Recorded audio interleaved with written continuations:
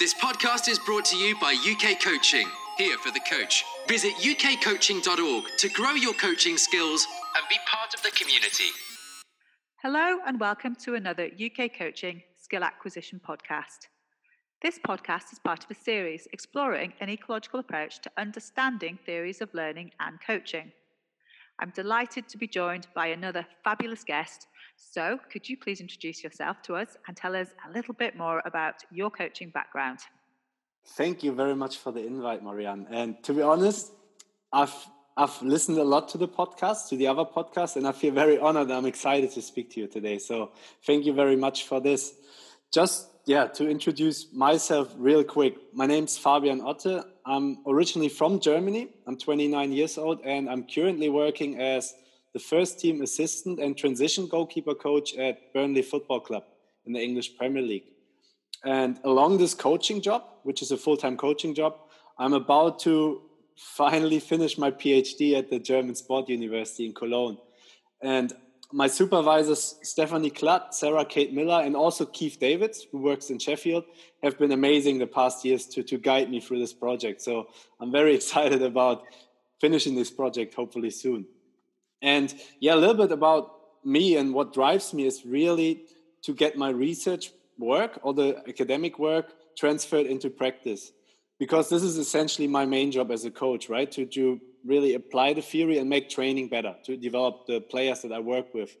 And I'm really, really trying to nail this down as much as I can and make it understandable or tangible for coaches. And I hope we can work on this today as well and get this as good as possible. Brilliant. Thank you very much. Yes, so big, I'm very excited to have somebody who does goalkeeping, which is a little bit different, isn't it, within the football, and also hopefully really get some nice practical application and a little understanding of what it looks like and why in practice. So brilliant. Okay, so my first question then is, how and why did you end up exploring a sort of ecological and constraints-led approach in your coaching? So I think this goes a little bit with the fun fact I haven't told you yet about me. So my journey in the past years has been a little bit unsteady, if you want to say. So in the last 10 years, I've actively played and coached in 5 different countries and on 3 continents. So I've been to New Zealand, America, England, the Netherlands, and Germany, and I've been all around coaching and playing football and going to university. And through this amazing experience of moving around that much and really meeting a lot of people with different cultural backgrounds, I really got into this topic of ecological dynamics and the constraints-led approach and really connected to this journey. Long story short, in 2017, when I moved back to New Zealand for the second time to work as the goalkeeping coach for the National Football Federation, I really got into this topic. And this was part through my coaching job in New Zealand, but also part through my second job working in the university. And to give a little bit of background, I think New Zealand and Australia particularly are very advanced in this topic of ecological dynamics from a science perspective. So the science has transferred into coaching over there a lot really as well.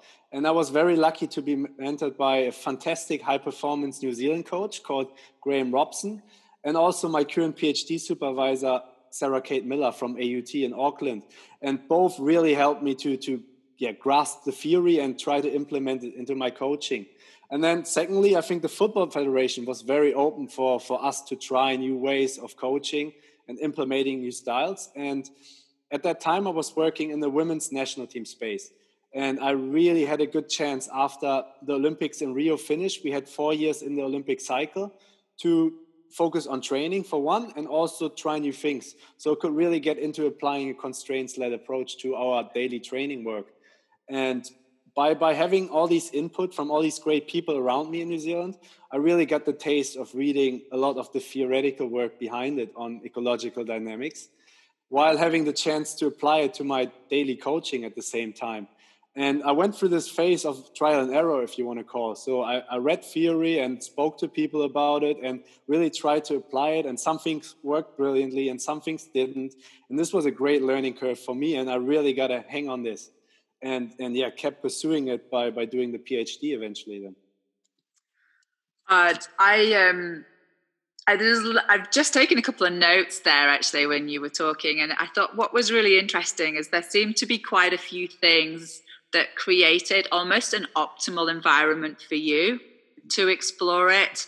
So the people you were around, the experiences you'd had before, people like Sarah Jane Milner, and they're the people that you were working with, the Football Association's willingness to embrace new things, the fact that you just finished an Olympic cycle and you had 4 years to have a little bit of breathing time to experiment. So it sounds like there was almost like this safe learning environment for you as a coach. Oh, 100%. It was because I was a young coach at that time as well. So I really, like what you say, a safe learning environment. I could try things without having immediate performance pressure, which if you compare this to the environment I'm in now in the Premier League, is a completely different environment because there is performance pressure all the time. So for me, it was the perfect situation to really get into full-time coaching because I could experiment a lot. Yeah, and I think we may cover this a bit later, and if not, maybe in another time, but it's, how we measure our performance as a coach has a massive impact on what we can and can't do, and the way in which, if it all ends up short term, it's really hard to do stuff that we recognize is going to really be impactful in the long game, isn't it? Especially when there's a pressure to perform short term. Great. So I guess that leads us nicely on to the next question, which is what does an ecological approach look like in your practice? So what are the things that you changed? What are the things you've ended up doing a bit differently? I think of goalkeeping, and I always think of what's Stu Armstrong called, what was it? Compost corner, that the goalies get like kicked off somewhere completely by themselves, nothing to do with the rest of the game. And they practice in this space by themselves. So I'm really fascinated to hear, what does it look like? What does an ecological approach look like now in your practice? That is a very, very interesting point, because that is the truth on many football pitches, even these days still. So I think and this is my goal, to be as practical as possible today. So without going into the theoretical nuances, my main goal is to apply theory to practice and really make it tangible for coaches. So there's a few guiding ideas, basically, how we set up our training when we focus on skill learning and long-term development. And one critical point is integrating or coupling perception and action as much as possible. So really emphasizing the interaction between the athlete and the performance environment. And to put it in other terms, you could say information regulates action. And I'm not trying to go too theoretical now, but if I can provide relevant information that are representative of the information the players that I work with face in games, their actions will be self-organized and executed eventually in a more efficient and effective way. So according to the theory, this leads to perceptual attunement to relevant information and to better perceived action opportunities. But to take this back to the coaching side, so what can I do as a coach to really integrate perception and action? I can try to manipulate constraints for athletes all the time to make them search and explore in the training environment for the relevant information. And the training design obviously is a critical part here. So if I develop a good training environment, I have this coupling of perception and action all the time. And the next step then is, once I know players have the opportunities to solve problems in different ways and perceive information, I have to guide them and guide their perception on what is most relevant in those training environments. So to put this down to two simple principles, if you want to call them, for how we try to design training sessions is, one, the training session design is the main teacher of learning. So I really try to emphasize this and put a lot of effort into my training designs and really nail these down. Because if we get this right, learning will happen. And the second one, which is a key one, and this is opposing the traditional approach, the coach is not the main problem solver. So it's not me really solving all the problems for the players and prescribing the solutions. It's really being more moderator or facilitator, if you want to call it, and let the players explore and search for solutions in those environments. And we've recently published, for me, a very interesting paper on instruction and feedback methods, because when we wrote this paper, I learned so much on when, why, and how to apply different feedback methods for players at different learning stages. And like an interesting one that came out that I learned a lot about was the power of analogy learning, and how by providing cool analogies and giving images, players can learn in a very implicit way, but in a very powerful way, because you really touch their emotions and their past experiences. So I think, again, the coach is not the main problem solver. So you got to give the player space to explore. So that's like probably as much theory as we get into now that I really try to get into the training sessions. Yeah, brilliant. Thank you so much, Fabienne. So I've got the two key things there are the session design becomes the main teacher of the learning. So it's really important how you design your session as a coach. Then you become this, sort of constructor or of the session. And that the second one is the coach is not the main problem solver. They are going to facilitate the athlete solving the problems for them individually. I'll make sure we put a link to the paper actually, because that sounds brilliant. But two things kind of popped into my head then when I was listening to you there. So one of them would be nice just for a quick example of what an example constraint would be that you would manipulate. But the other thing is, I don't watch a lot of football. I like watching the women's one. I think it just kind of makes it feel a little bit more connected to me. But one of the things that I've always found really curious is when there's like a free shot to goal, that all of the team stand in front of the goalie so he can't pick up the perception information he needs to save the goal. And I just always think that it seems crazy to me from an ecological perspective. So I think you got a very good point there. So when you talk about these constraints, like, for one, I think the line markings are hugely important. So if we talk about pushing goalkeepers into the corner of the field, we take like a very important piece of information out of the equation. So having all the box markings is a huge part for having ecological valid training environments. And then the same thing, like what you said about players moving in front of the goalkeeper and the ball moving all the time. That's another very important constraint that we try to put into our training sessions as much as possible, because just kicking balls out of my hands doesn't replicate what they face in the game. So the ball needs to be moving on the ground. There could be strikes from anywhere. The distances change between the goalkeeper and the coaches. So these are all constraints that are very, very important if you want to go this route of goalkeeper training in the end. Oh, brilliant. Thank you. Thanks very much. So my next question is, what have the benefits been of you, what if there are any real tangible benefits that kind of keep you in this space and keep it exciting? And then any challenges that you've found along the way that you think would help other people? I think this is a brilliant question, because I can tell you now what I experienced over the last few years. So obviously now the minor point is that science for many years has now verified the effectiveness of an athlete environment-centered coaching approach to better develop and prepare athletes in the end for competition. But taking away the science, from my subjective experience, learning is more robust. So what do I mean with that? What I experienced with especially the girls that I worked with in New Zealand, the goalkeepers really seem to retain and transfer the skills that we practice in training to the competitive environment, so to the games in the end.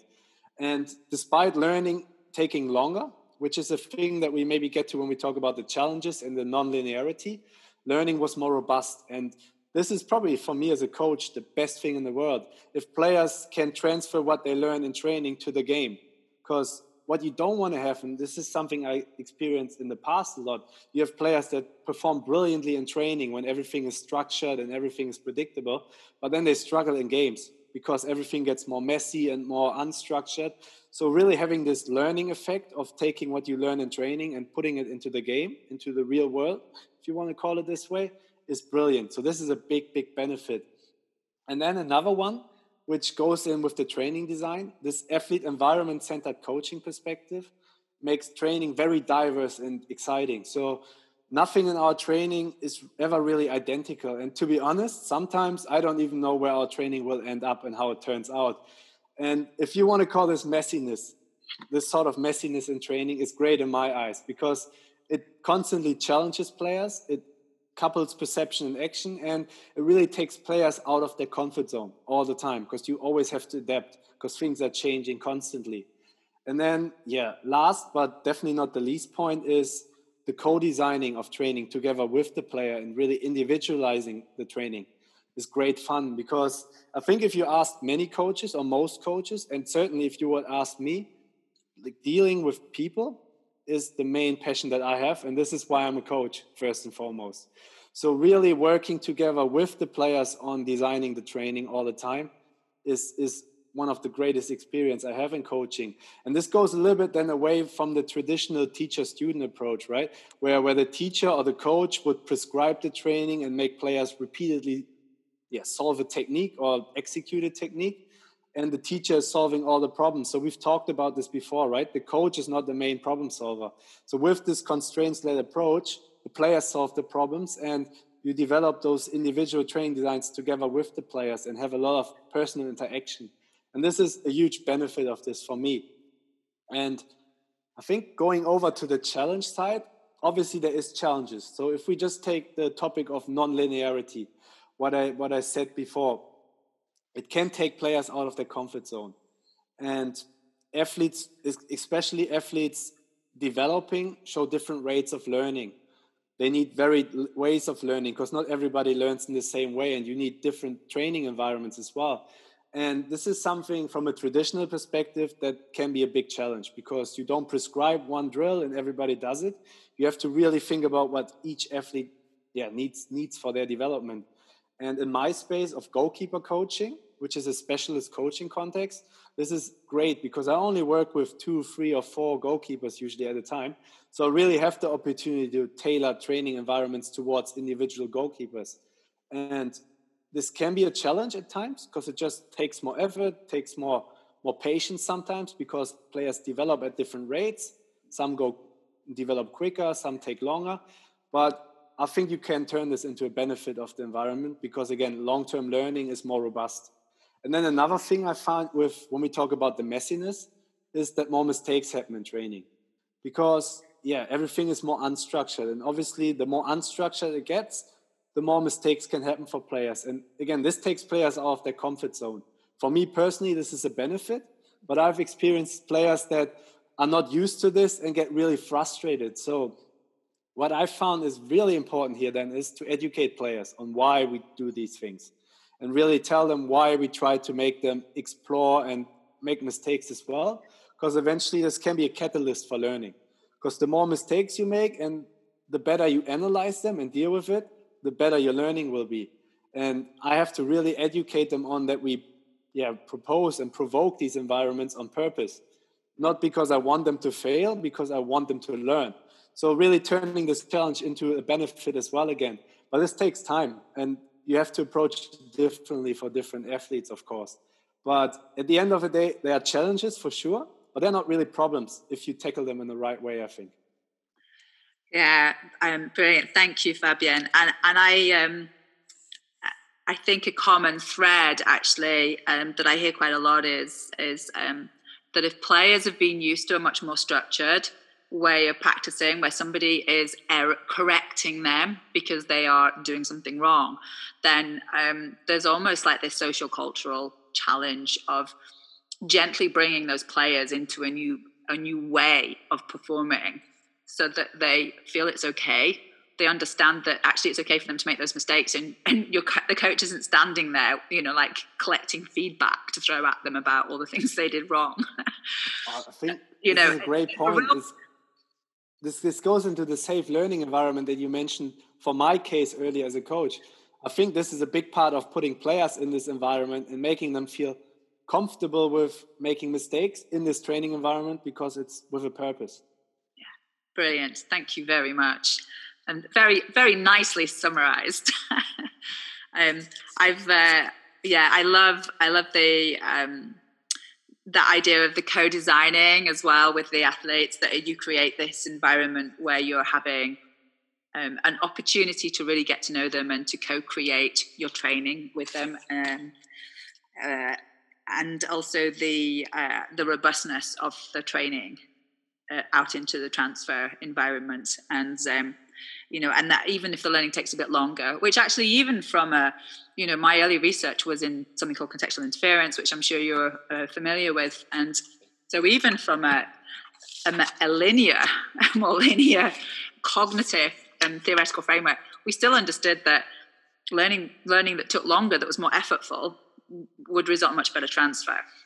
Unfortunately, we don't see that certainly in things like, coach assessments, where somebody's expected to improve performance in 40 minutes, for example, in some sports. So that's a whole different podcast. But yeah, it's a very interesting point. So recently I've been working with the German FA on writing some modules for coaching, education, and for skill training methods particularly. And the big thing that we talked about was having coaches understand non-linearity. And even when they pre-plan a session and are assessed as coaches by coaching educators, it's a great thing for coaches to see, players need a different thing, and revamp their whole training session design throughout the session. This is something coaching educators need to see as something brilliant because of this non-linearity again, and moving back and forth and individualizing training. Yes, yeah. And that's that level is one that I'm going to be doing some stuff on later. So brilliant. Okay, so my last question is, what would your top tips be for somebody who would like to explore using an ecological approach for the first time, or who is struggling a little bit, or maybe had a go and has lost a bit of confidence and would like to, experiment again? I think, first of all, what you said, experimenting is great. It's a great thing. It's for coaches as much as for players. So coaches need to have the same opportunities of exploring different ways and just trying things out. So that's, I think, a great starting point. And then if you look at the theory, it's not easy to understand sometimes, but we can try to make it simple in ways of proposing some principles maybe. And I think to give a global context, first of all, I think you always have to differentiate skill learning from direct performance preparation. And I'll give you an example. So when I came to England a few months ago, it was during the Corona crisis and the Premier League was on lockdown. And then once we had the restart, we had 7 games in 24 days, I think, roughly it was. So to be very honest, there was little focus on skill learning and training. Even there wasn't much training going on because there was a lot of travel to games and all that. So when we had training, there was a focus on results, performance preparation, and also recovery. So there wasn't much of a learning focus. But assuming that we have a time period or a player group that needs development more than anything, because the game schedule is different, because it's maybe a youth training session, and long-term learning is the focus, there are some principles that we can use when we say we want to focus on skill learning. So one, I think, is really interesting and important, and we've talked about this before, train the way you play. So really developing representative learning designs. And there's like some key questions that I always ask myself when I plan training sessions. So do my training sessions or my training exercises require players to perceive similar information that they face in the game? Can players make similar decisions like they have to make in a game? So again, going away from me prescribing the solutions, players have to make the decisions. And then do players execute various techniques and focus on solving the problems more than anything, instead of repeating the technical solution? And I think, again, if you really get this nailed down in training and represent the competition environment in a good way, learning will take place, no matter what you coach verbally. And then really close to this is, and I love this notion or this credo by Nikolai Bernstein, repetition without repetition. This is a great one because I think coaches and myself, it's really easy to understand. So what does it mean? Do players repeatedly solve a problem? And I support them in different ways and they find different ways to solve the problem? Or do players just repeat a solution or technique, as it's often said? So with repetition without repetition, we've really focused on the first one, solving problems all the time. And this includes problems that I pose as a coach, challenges that I give players, and giving players the opportunity to make choices in training. So I think repetition without repetition is a great credo that has been around for, I think, 50 years almost. But it's quite good for coaches to implement into their training. And then another one, which again aligns quite closely with this, is my learning environment varied? And do I make players adapt all the time? So it doesn't really stay identical over a long period of time. And to take this into practical coaching, I think a good way of thinking about this is how can I manipulate task constraints as a coach, which could be the size of the goals that I use in goalkeeper training, which could be the line markings, the field sizes, the rules I impose into my training. And then for goalkeeper training, another interesting one that I use a lot is equipment modification. So, for example, we have these different special glasses to systematically occlude part of visual perception.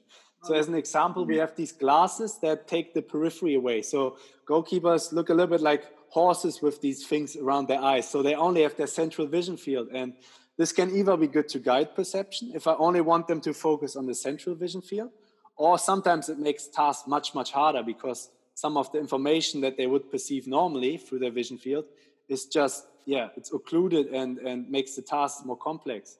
Another interesting example is using different sized and weighted balls when I shoot at the goalkeepers. Because of the different balls having different textures, having different weights, the ball flight changes. So on the micro scale, goalkeepers have to adapt their movements like arm acceleration or hand position.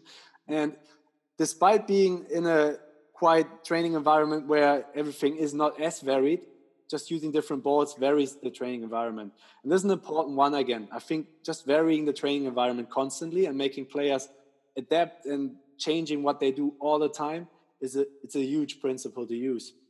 And then the last one that I find is probably the most important one even again is co-designing training or co-creating training. So I think we just repeatedly mentioned this throughout, but really taking athletes into the boat and even giving them ownership on what you plan in training or what you analyze in training is massively important and is massively beneficial. For one, because you can individualize training again, because players get to say what they think they need to work on or want to develop. But also, I think it's very important to include their ideas to keep them emotionally involved in the training session and keep their motivation up. And from a psychology perspective, there's so many benefits of having this co-designing process intact in training all the time. So, I think I'd just like to summarize these again. I think train what you play. So keeping it live and representative, repeat the problem, not the solution, constantly vary the training environment so it doesn't stay identical for a long time and players have to adapt all the time. And then at the end, really involving the players in designing the training environment. I think these are principles that every coach can understand quite simply without knowing the theory and can also transfer into training. And again, this is my passion to really put this into practice. And this is something that I think about every day and that helps me a lot when I plan training sessions. Brilliant. Well, you did a fabulous job of summing up there. I don't need to do the wrap up of those four. Thank you so much, Fabian. I really love those. And I love how succinctly you put that together and those real live examples. I know one of the things I found interesting in some of the research I was looking at was the idea that these old-fashioned things like reaction time tests, so how quickly do athletes react, and that goalkeepers who are really skillful actually react later because their action capability is better. They can move faster. And also they spend more time picking up information. So they actually move later than the inexperienced ones, but they're more likely to end up in the right place and pick up information that is, and that's specifying for them, And I think those four things that you wrapped up there just really bring that to life, don't they? That little, more nuanced understanding of what they actually need to do. They need to be able to read that information, don't they? And I think again, and this is where I think the training design is key. If you get this right, and then in the second step, what I mentioned earlier, educating attention or moving attention towards critical information, then helps for players to learn what is better fitted to perceive. But I think the training design is, from my perspective, the key one here. Brilliant. Thank you so much, Fabian. That's fabulous. And hopefully you'll be able to donate as a little example session that I'm putting in with these. So if there's just something nice and simple you think would be great for people to have a look at and experiment, that would be fabulous. And thank you so much. It's been an absolute pleasure to have this conversation and to listen to you. And thank you. No, I have to thank you, because I think you guys at UK Coaching do a brilliant job educating coaches and really, again, transferring the theory into practice and making it become alive. So thank you very much for having me. Brilliant. Thanks. Join us at ukcoaching.org. Whatever you're doing to help people be active and improve, we can help you deliver great coaching experiences at a time to suit you.